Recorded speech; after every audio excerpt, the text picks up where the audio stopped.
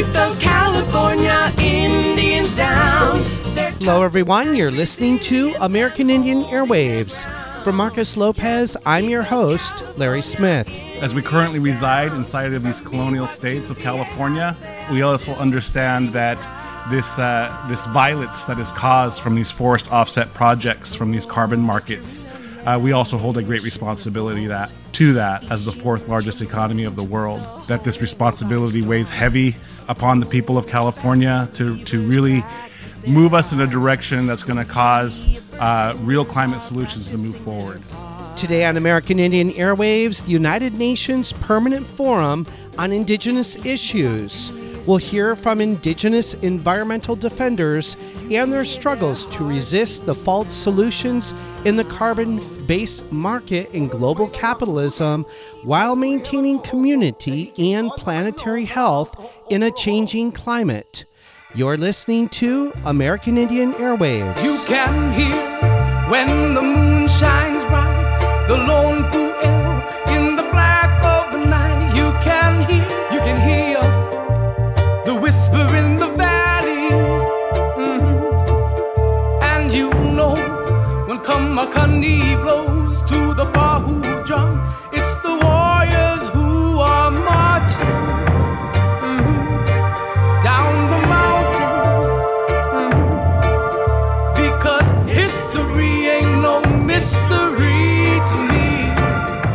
Today on American Indian Airwaves, we go to the United Nations for the United Nations Permanent Forum on Indigenous Issues, the 22nd session, which is held this year from April 17th to April 28th.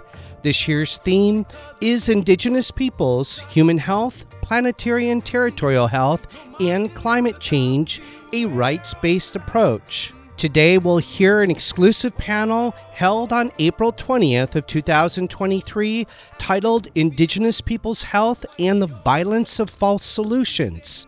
The panel focuses on Indigenous peoples resisting land grabs driven by the extractive industries, resisting human rights violations, and Indigenous environmental defenders resisting false solutions known as carbon markets, cap and trade, emissions trading, carbon offsets, environmental and ecological services, and the rebranding of reducing emissions from deforestation and degradation, also known as RED by its acronym, to nature-based solutions.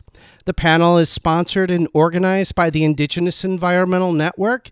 It's moderated by Tom Goldtooth, the executive director of the Indigenous Environmental Network, and we'll hear in order from Tamara Gilbertson, Charlene Oliveira de Silva Hunakai, Thomas Joseph of the Hupa Nation in Northern California, and we'll hear from Alberto Saldamando.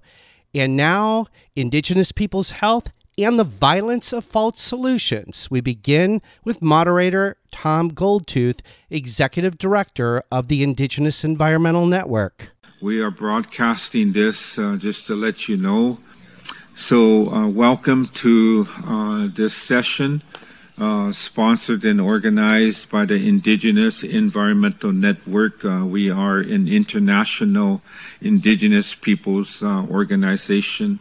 We've been coming to the Permanent Forum for many of the years, including the first couple years, and as well as participating in the United Nations Framework Convention on Climate Change, the United Nations Convention on Biological Diversity, and many other UN bodies. And so we put together this presentation around a very important issue. Thank you for coming and responding to your interest in the title, Indigenous Peoples' Health and the Violence of False Solutions. We feel that this is a very important discussion that in our observation, in participating in many Indigenous forums and meetings globally, but also here in the United States and Canada, what I have called in the belly of the beast of capitalism, we have observed and also have firsthand knowledge that many of our indigenous peoples from the community have not been given the full understanding of the complicated area of carbon markets, cap and trade, emissions trading, carbon offsets, environmental and ecological services, and now the rebranding of what I have seen, the rebranding of reducing emissions from deforestation and forest degradation called RED, into another terminology called nature-based solutions. So we've been very concerned about this, especially in looking at protection mechanisms to prevent human rights violation, land grabs, and whether or not a market system really actually reduces emissions at the scale that is required to meet a 1.5 Celsius goal. So as an indigenous organization, we've been involved with this issue for a number of years. We've collected data and researched reliable reports, but also looking at other climate fault solutions that are being negotiated, in fact, implemented around geoengineering technologies like carbon capture and storage or solar radiation management. Most of our presentation is going to focus on the carbon market system, but we have speakers here that will be looking at the geoengineering as well. But our biggest concern in this week is the concerns that the continuation of business as usual with fossil fuel development continues this act of violence against our women, against our children, our families, our elders, not only in the North but in the South. We have the continuation of the criminalization and the assassination of indigenous peoples who stand up to defend the rights of Mother Earth, the rights of Father Sky, to defend who are earth defenders, water defenders, air defenders. So it's a very important issue. So we have speakers here from different areas. My name is Tom Goldtooth. I am the Executive Director of the Indigenous Environmental Network. So I'm very happy to introduce this panel. I'm going to proceed right now and continue to go forward here. Our first speaker here will be Tamara Gilbertson. She's our Climate Justice Program Coordinator with our Indigenous Environmental Network. So Tamara, if you can proceed. Thank you so much, Tom. Thank you for the participants here in person and also for the participants who are joining us virtually. I want to thank everyone for being here today. Over the past week here at the 22nd United Nations Permanent Forum on Indigenous Issues, we've heard the following words: genocide, forced removal, land theft, colonialism, bloodshed, cultural erasure, environmental racism, violence, forced labor, global inequality, war, development, poverty, gender violence, pollution, health risks, cancer, deforestation, mining, extraction, missing and murdered Indigenous women and femmes, criminalization, death threats, assassination. These are just a few of the words of the most extreme atrocities possible humans can commit. They are the most extreme atrocities that Indigenous peoples are bearing and continue to bear since colonialism began. And these acts are happening in a historical context, and they are happening now.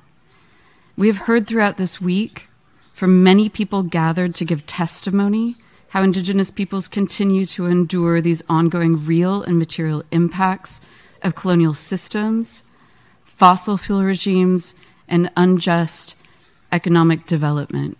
And here are a few more words that will continue these atrocities, that are packaged inside of an envelope to make them sound good, but they are not. Reducing emissions from deforestation and forest degradation, red. Carbon markets, emissions trading systems. Article 6, carbon dioxide removals, carbon offsets, nature-based solutions, net zero, 1.5 degrees Celsius, carbon-smart agriculture, 30 by 30. These programs are backed by the United Nations through the Paris Agreement and justified through various UN processes.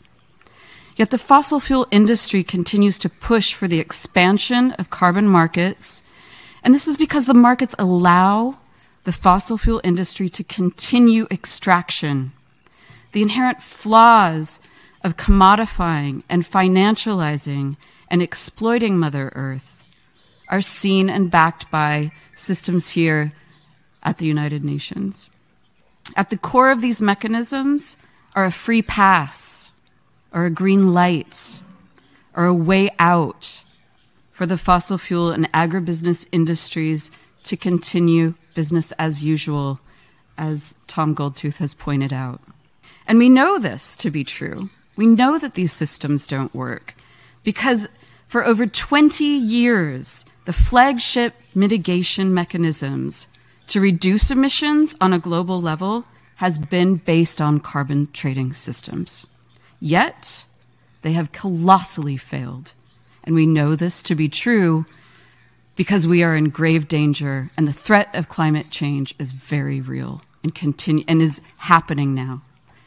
It is not only that climate that suffers, but the false solutions that are backed by the UN continue the atrocities of social and environmental violence that have real and material impacts on people all over the world, and especially borne by Indigenous peoples. Indigenous peoples are environmental defenders and frontline recipients of escalating environmental violence at extractive sites, and this reality remains unaddressed. The Indigenous Environmental Network seeks to stress how Indigenous peoples, at the forefront of climate change and continue to survive in the face of environmental violence, are the ones who bear the brunt of mining and fracking, combustion, and experiments, geoengineering experiments with Mother Earth, blood and bones.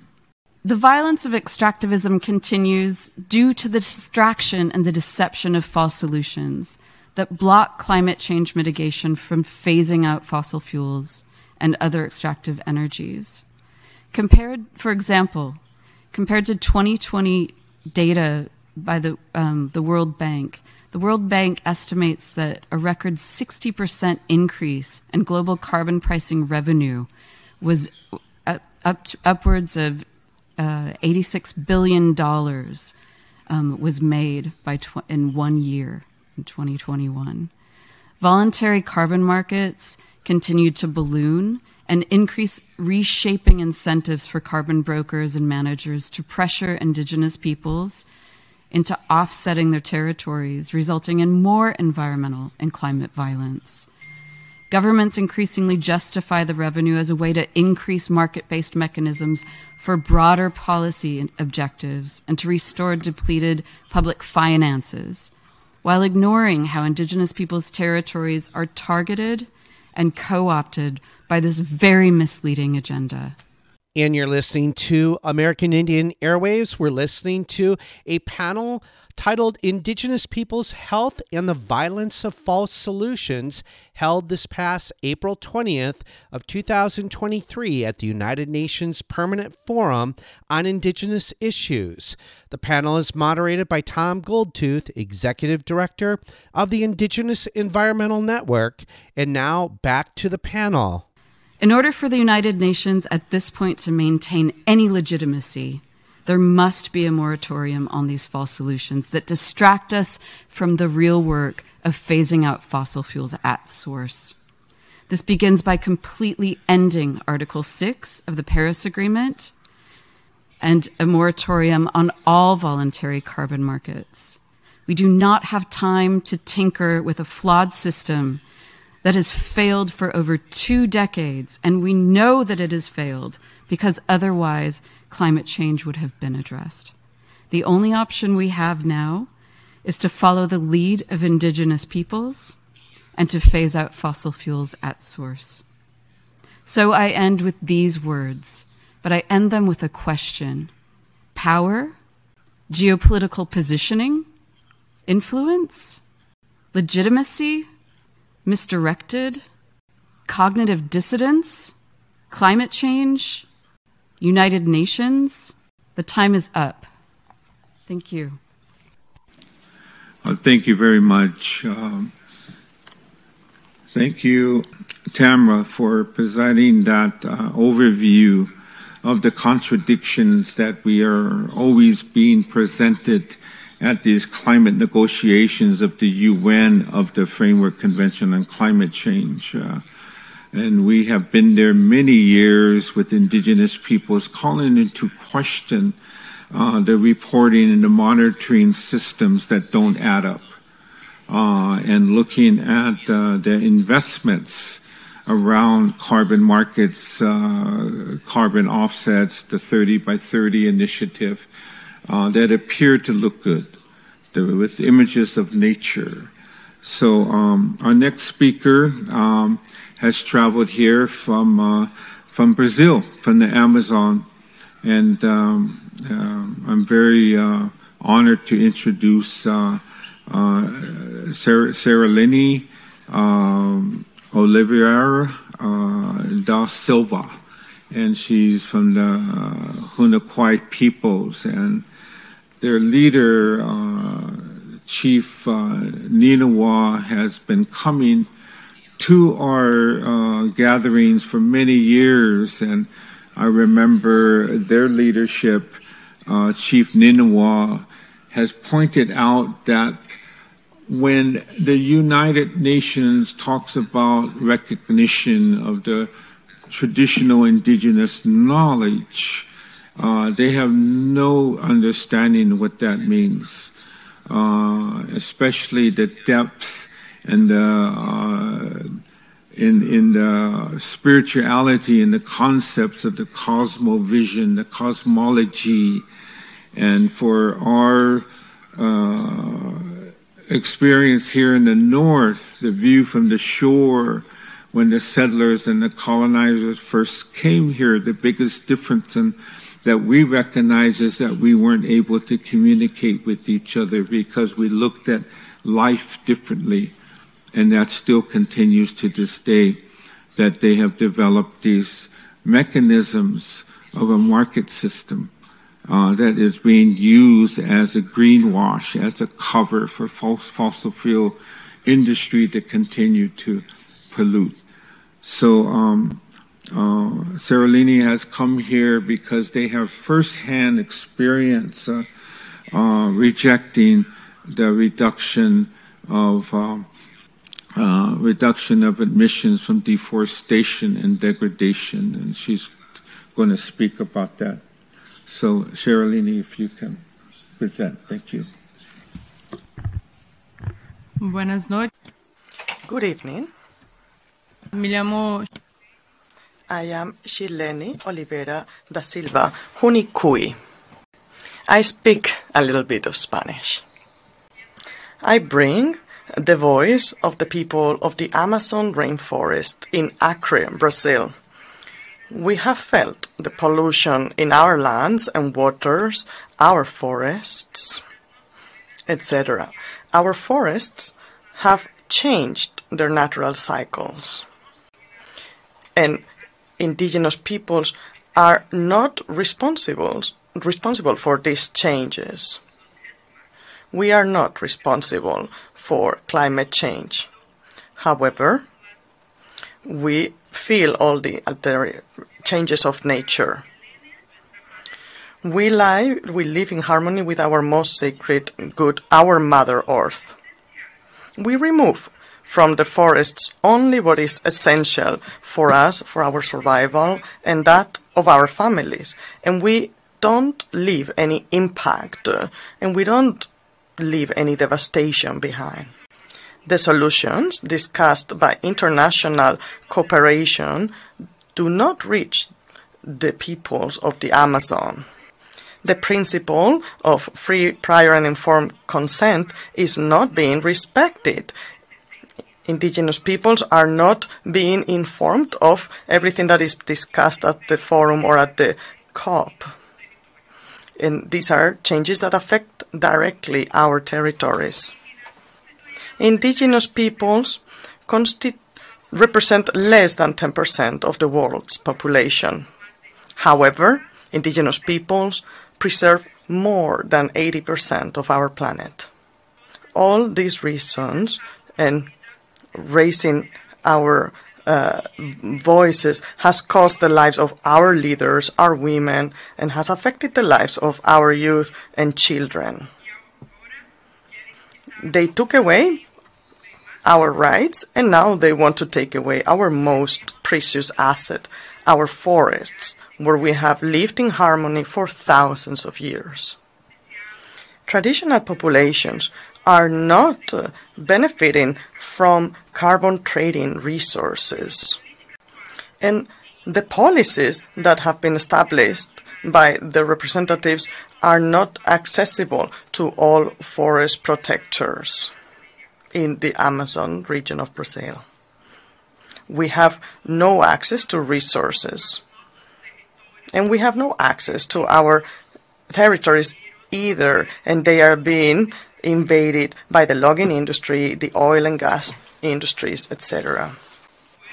Our lands, our bodies, our traditions, our sacred medicine, our water, our forests, and now the lives of our older elders and our children are at risk. We are not interested in a carbon market. For us, this is a sacred good that is priceless, and it determines the whole of our existence. Our children are being killed in the cruelest form imaginable because of contamination with mercury in the water, in the fish. We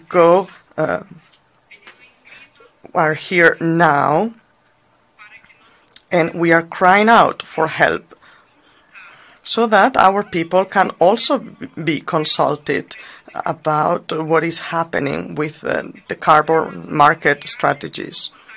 We have seen our non-contact relatives searching for our homes while they are killed, and they are asking for help because their traditional territories have also been invaded. Our brothers have been isolated for a long time, and they are also being affected by this lack of consent in their territories. They are not being informed ahead of time. What they are seeing is the trade of carbon credits.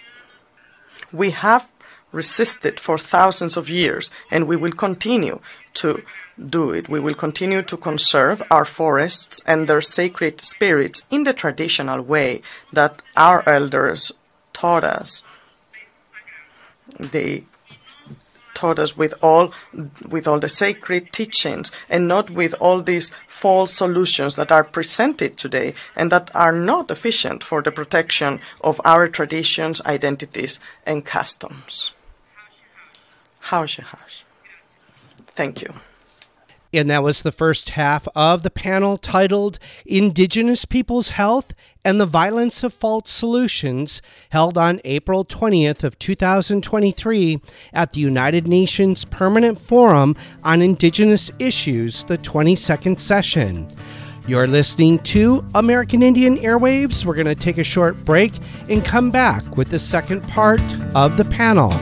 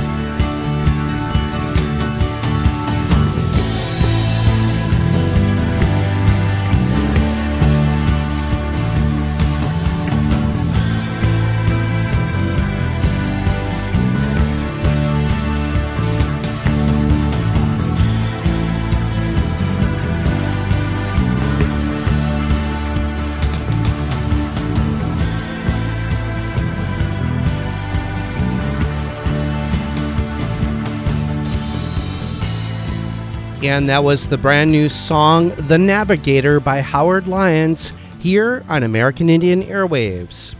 In the second half of our show today, we go back to the panel Indigenous Peoples' Health and the Violence of False Solutions, which took place on April 20th of 2023 at the United Nations Permanent Forum on Indigenous Issues, the 22nd session.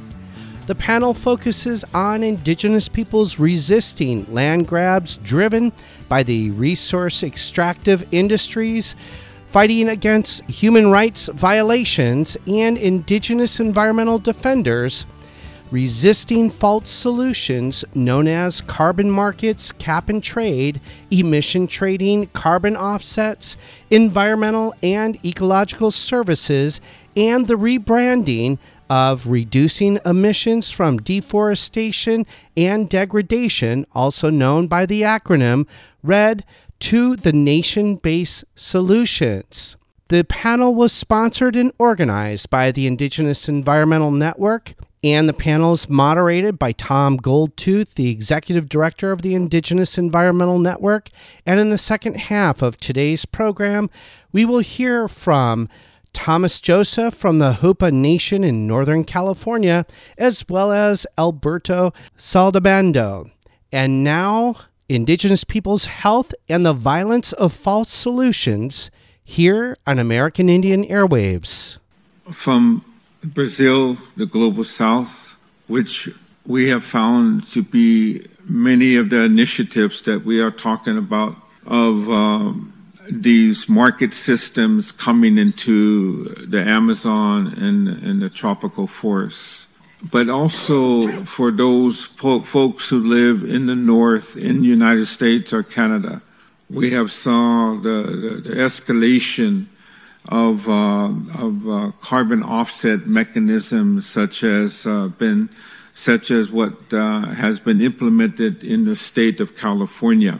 A number of years ago, there was legislation that created 4 provisions of carbon offsets that were brought into their cap and trade program.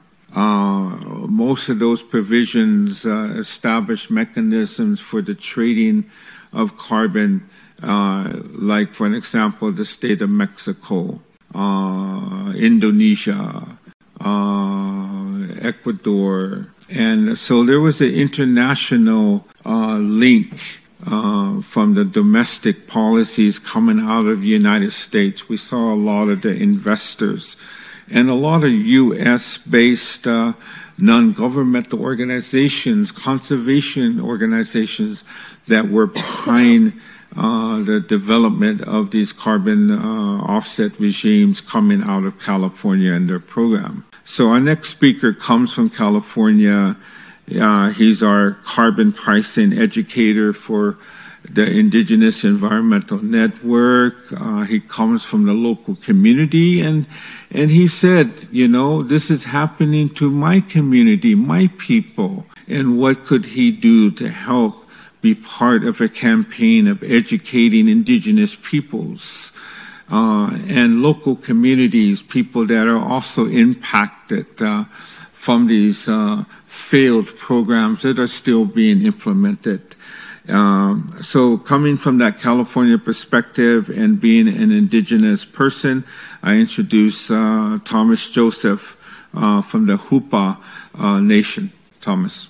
Thank you, Tom, and thank you for the sisters before me that have spoken. I'd like to recognize the land of the Lenape people that we currently are residing on. My name is Thomas Joseph. I'm a Hoopa Valley tribal member. He, him are my pronouns. And we are located in the Six Rivers National Forest of Northern California, what's now called Northern California, which is near the Redwood Forest. Our people have called that region our home since time immemorial, which predates any structure of university systems today, that our knowledge-based structure is older, and we have a direct concept of understanding the importance of a reciprocal relationship with our Mother Earth and with our forest, and we are a forest-dwelling tribe.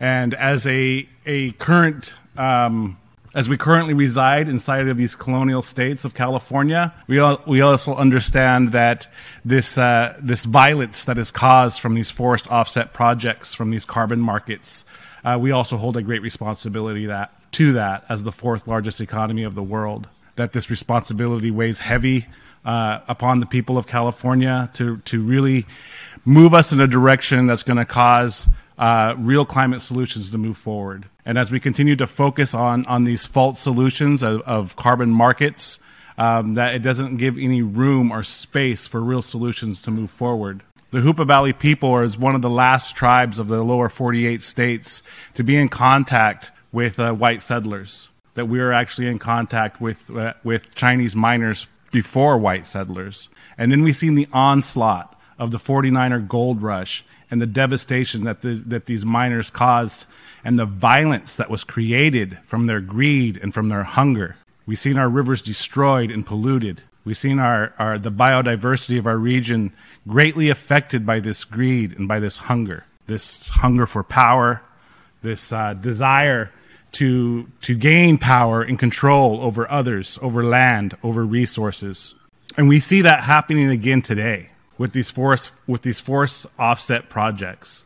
We are the largest land-based tribe in the state of California, so our land is very enticing to the corporate elites to seek our lands for their forest offset projects. And as we understand the history of the United States, of their violence against indigenous peoples, through the boarding school era, through the Indian Relocation Act. When the Indian Relocation Act was moving forward, we've seen them come into our communities and strip our mothers and our fathers and our brothers and our sisters and our cousins to be moved into these large cities as a labor force. And as they moved into these large cities, they were finding refuge and home with other people of color near infrastructure sites of oil refineries and factories. And understanding and keeping connected to their families that still lived on the reservation, we then got to experience the devastation of their health, as they were more likely to have cancer, that they were more likely to have asthma. And because of their relocation into these inner cities, their life expectancy was shorter than the rest of the counterparts throughout the state. And then we see how these corporations come into our lands and they study our Constitution for the purpose of undermining our rights as Indigenous peoples, so that they can undermine our Constitution to push forth measures to bribe our communities into signing these carbon market contracts, which are 99 years, which is nothing more than the further continuation of colonialism. To allow these corporations to have access to unceded Indigenous lands is nothing indifferent than westward expansion, that it's manifest destiny repeating itself. And as Indigenous people choose to engage in these type of contracts, that they're choosing to continue this plague of colonialism upon my sister's community in the global South. That they too, when they sign these contracts, are then denied access to those ancestral territories for traditional foods and medicines. That they too are not able to continue their reciprocal relationship with this forest because they are denied access. We have seen these carbon brokers come into our community and hire community members to do their bidding for them. We have seen them bribe our community members to uplift their agenda for the sole purpose of profitable gain. And to me, that's nothing different than the 49er gold rush that came before them. That this type of violence is not only a detriment to the Indigenous peoples of California, it is a detriment to the humanity of all of us. That as we move forward in a measure that allows us to offset the release of carbon emissions, that we are going to continue business as usual, will continue to plague not only the state of California, but the rest of humanity itself. These forest offset projects in the state of California have failed. That our air quality in California is no better than it was before these carbon markets were implemented. That these forest offsets of the state of California continue to threaten the biodiversities of our region. This year was the first year in over a decade where we were able to finally see ample amount of water to try to revive the horrendous drought that we've been in for about 10 years. That this drought has dried up our forest to a level that it is now able to burn down complete cities, neighborhoods, that people are losing their lives because of this drought and these wildfires, because they have stricken our ability to manage our lands in a traditional manner. That they have stricken our ability to continue a relationship with our lands that is not only in the best interest of humanity, but also the biodiversities and the land itself. And so what we're asking for is an end to these colonial tactics of violence. What we're asking for is for us to understand that the continuation of carbon markets must come to an end.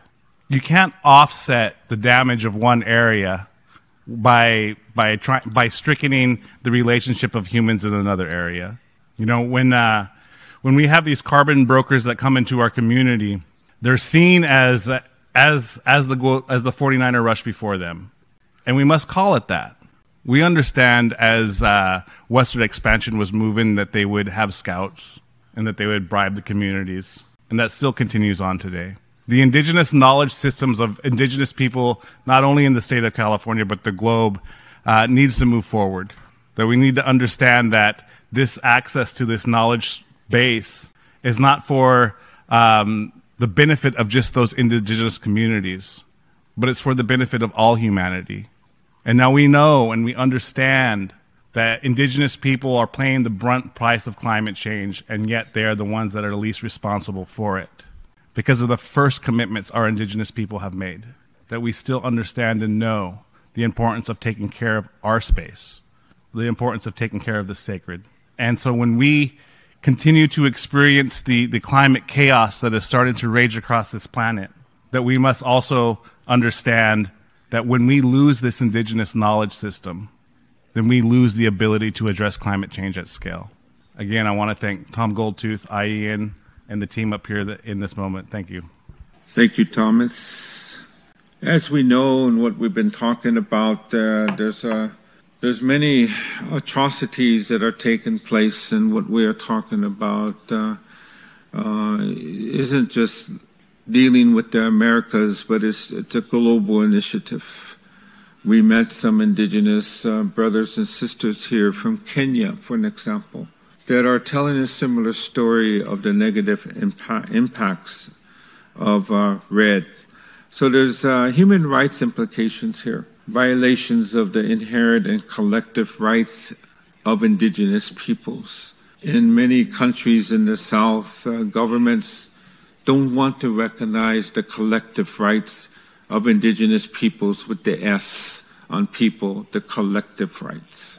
So it's a big issue, many debates around the human rights and whether there are safeguards that can be established. Our next speaker is Alberto Saldamondo. He is our Council on Human Rights and Climate Change. He has attended many of the Conference of the Parties of the UN Framework Convention on Climate Change. Alberto. Thank you very much, Tom. Just to show you the corruption within the UN itself, 600 fossil fuel lobbyists and related business enterprises were present at COP27.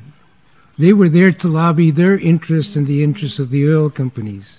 Since 1992 and the adoption of the United Nations Framework Convention on Climate Change, for 30 years now, the industrial and rich states of the North have recognized that carbon pollution causes global warming. It's beyond any reasonable doubt. And for 30 years, they have failed even to curb it, if not eliminate it altogether. It really boggles the mind that what we hope would be the salvation of the human race is really in the hands of those that would destroy it. It's no secret that multinational development banks and the UN are colonial organizations whose work reproduces colonial legacies of inequality.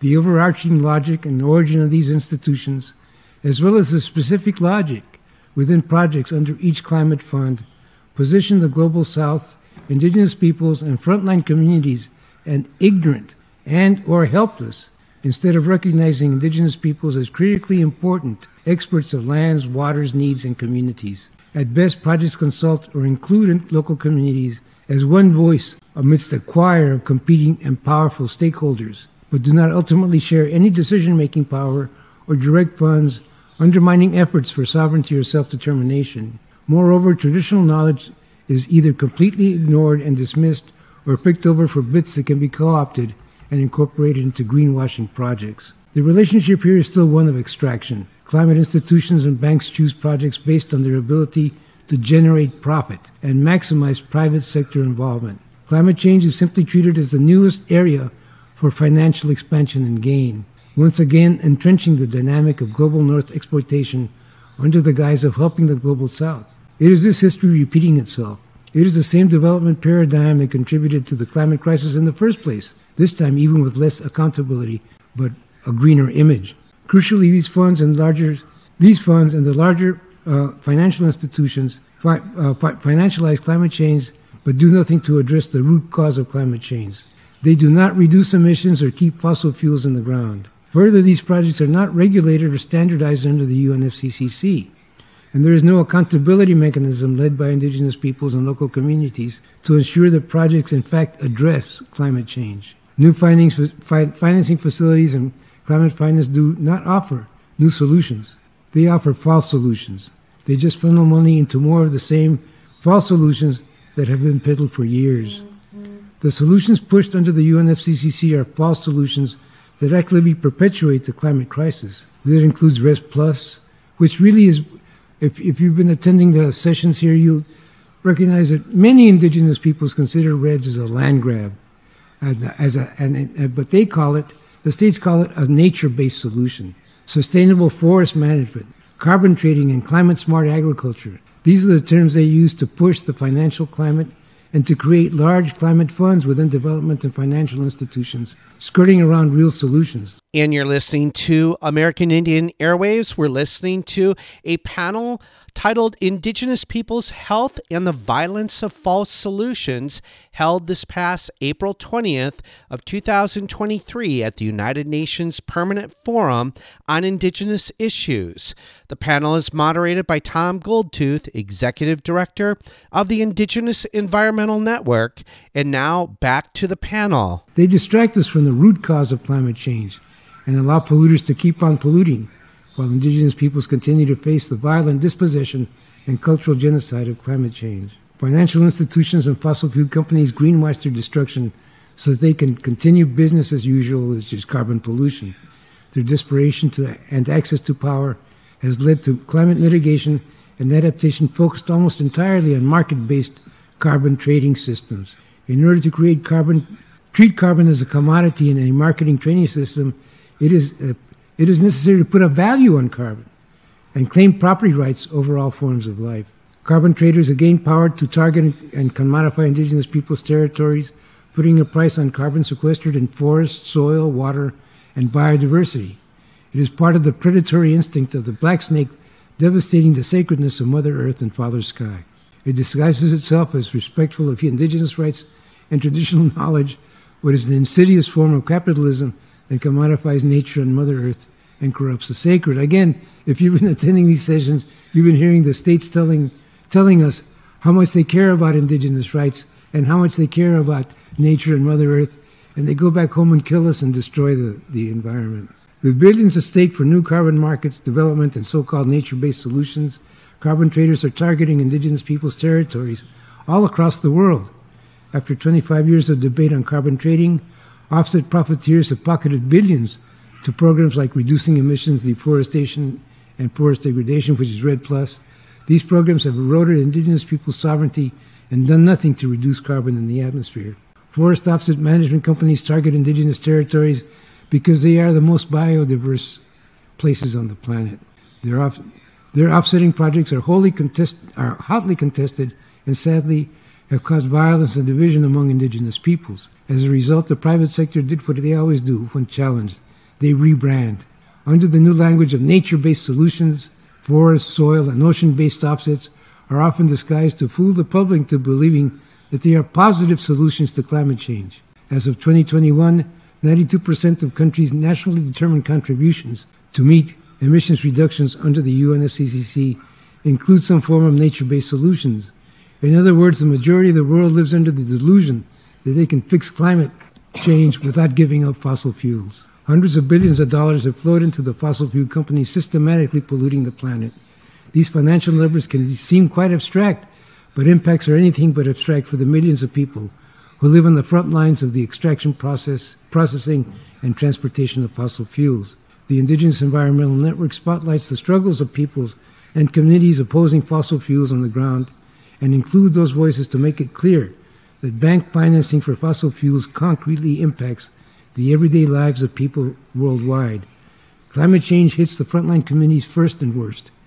People living in the front lines of climate chaos are predominantly indigenous peoples, black and brown communities, low-wage workers, or smallholder farmers, often living in poverty. Sometimes, as in the case of Nigeria and U.S. Gulf Coast, both featured in the Banking on Climate Change report, identifying the worst banks who have invested $3 trillion since Paris into fossil fuel production. They're the same people living with worsening hurricanes, stronger storm surges, rising sea levels, and the lasting effects of racial injustice and inequality are also part of the epicenter of the massive, dirty, health-harming fossil fuel industry. Leaders in these communities oppose our current system of extraction. In conclusion, to address climate policy inequality, strategies for climate change should foreground and center indigenous people's sovereignty and jurisprudence, territorial rights, demarcation of ancestral lands, traditional indigenous knowledge, debt cancellation of the vulnerable states, and keeping it in the ground, and true reparations for indigenous peoples and local communities. And thank you. Thank you, Alberto. So thank you for asking me to be a moderator for this very important topic. I'm going to share a couple teachings that I've received about 1969, 2000, as I started to get involved with climate policy, both domestically in the United States here and globally.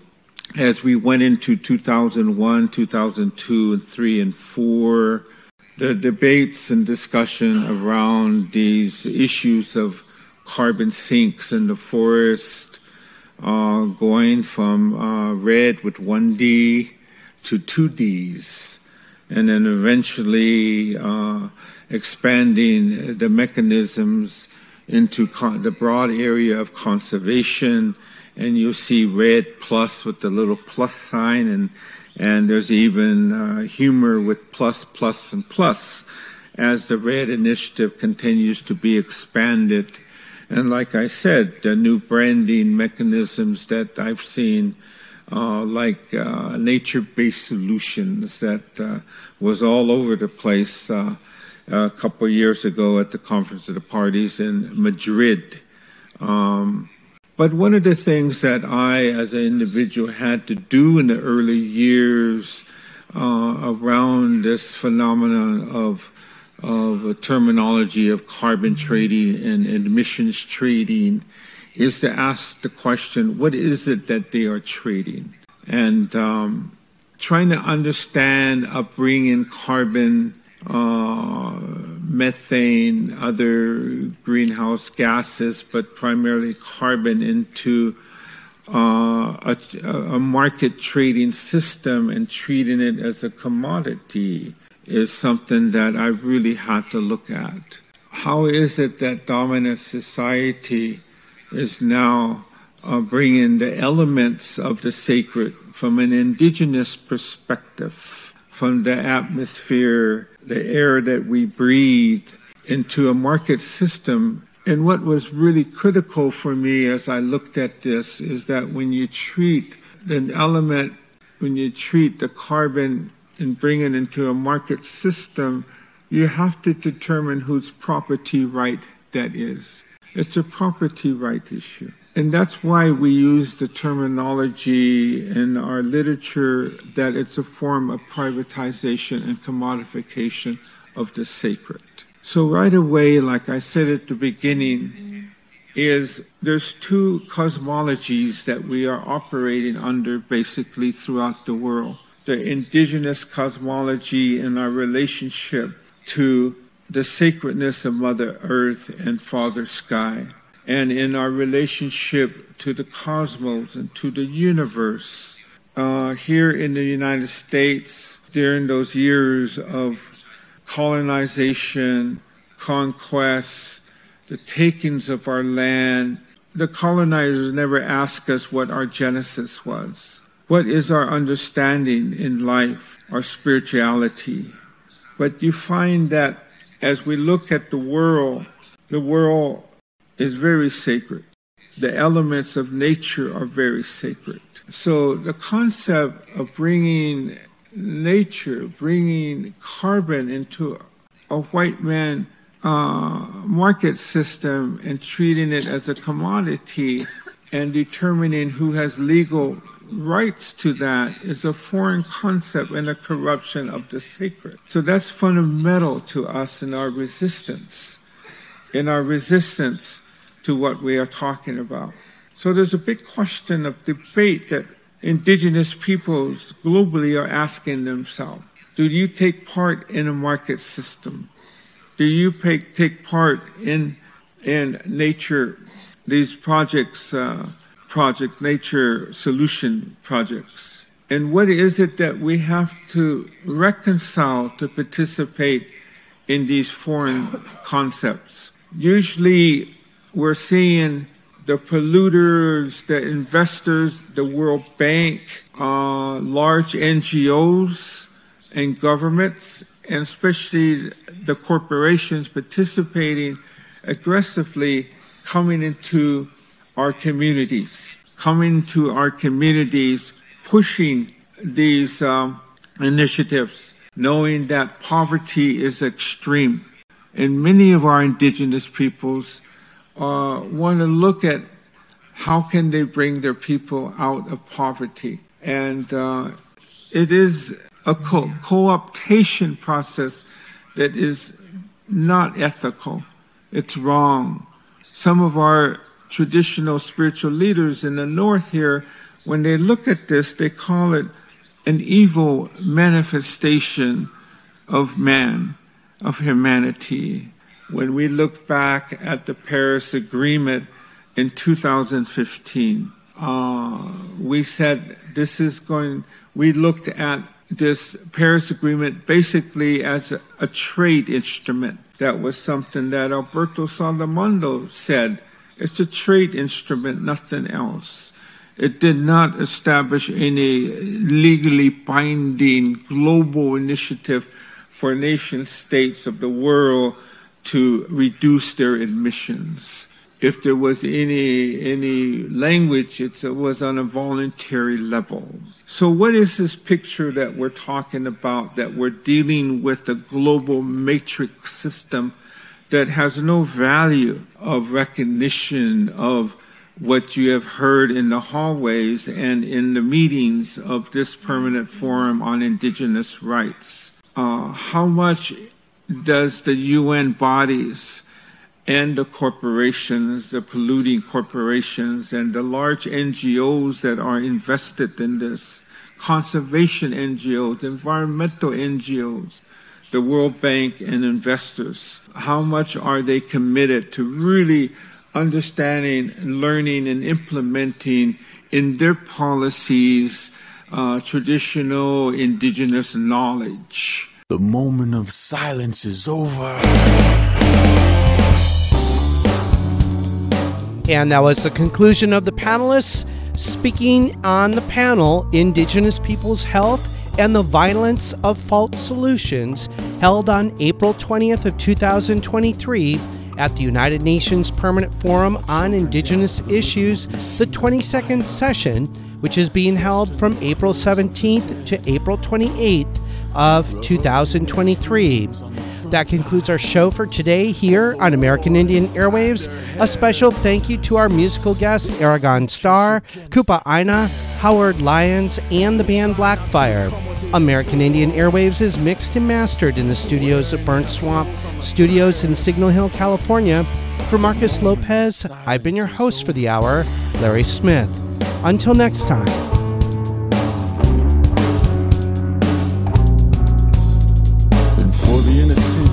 Justify why your freedom manifests on their graves, and the blood never comes clean from their guilty minds, nor the hands that hold the chains. In a rhythm of resistance, we still fight for our lives in this war that never ended. We've outgrown your lives. Let our actions speak when they ignore our words.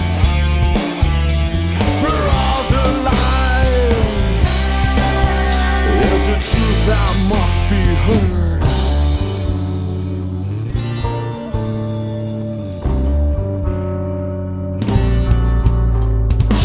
After all the lies and the empty promises, we take a stand on the land that you tried to bury us. For all the pain and all the suffering, we take a stand. We take a stand. We sleep caged against our fears. Try not to become what we've endured. Wearing our souls on a thread. The moment of silence is over.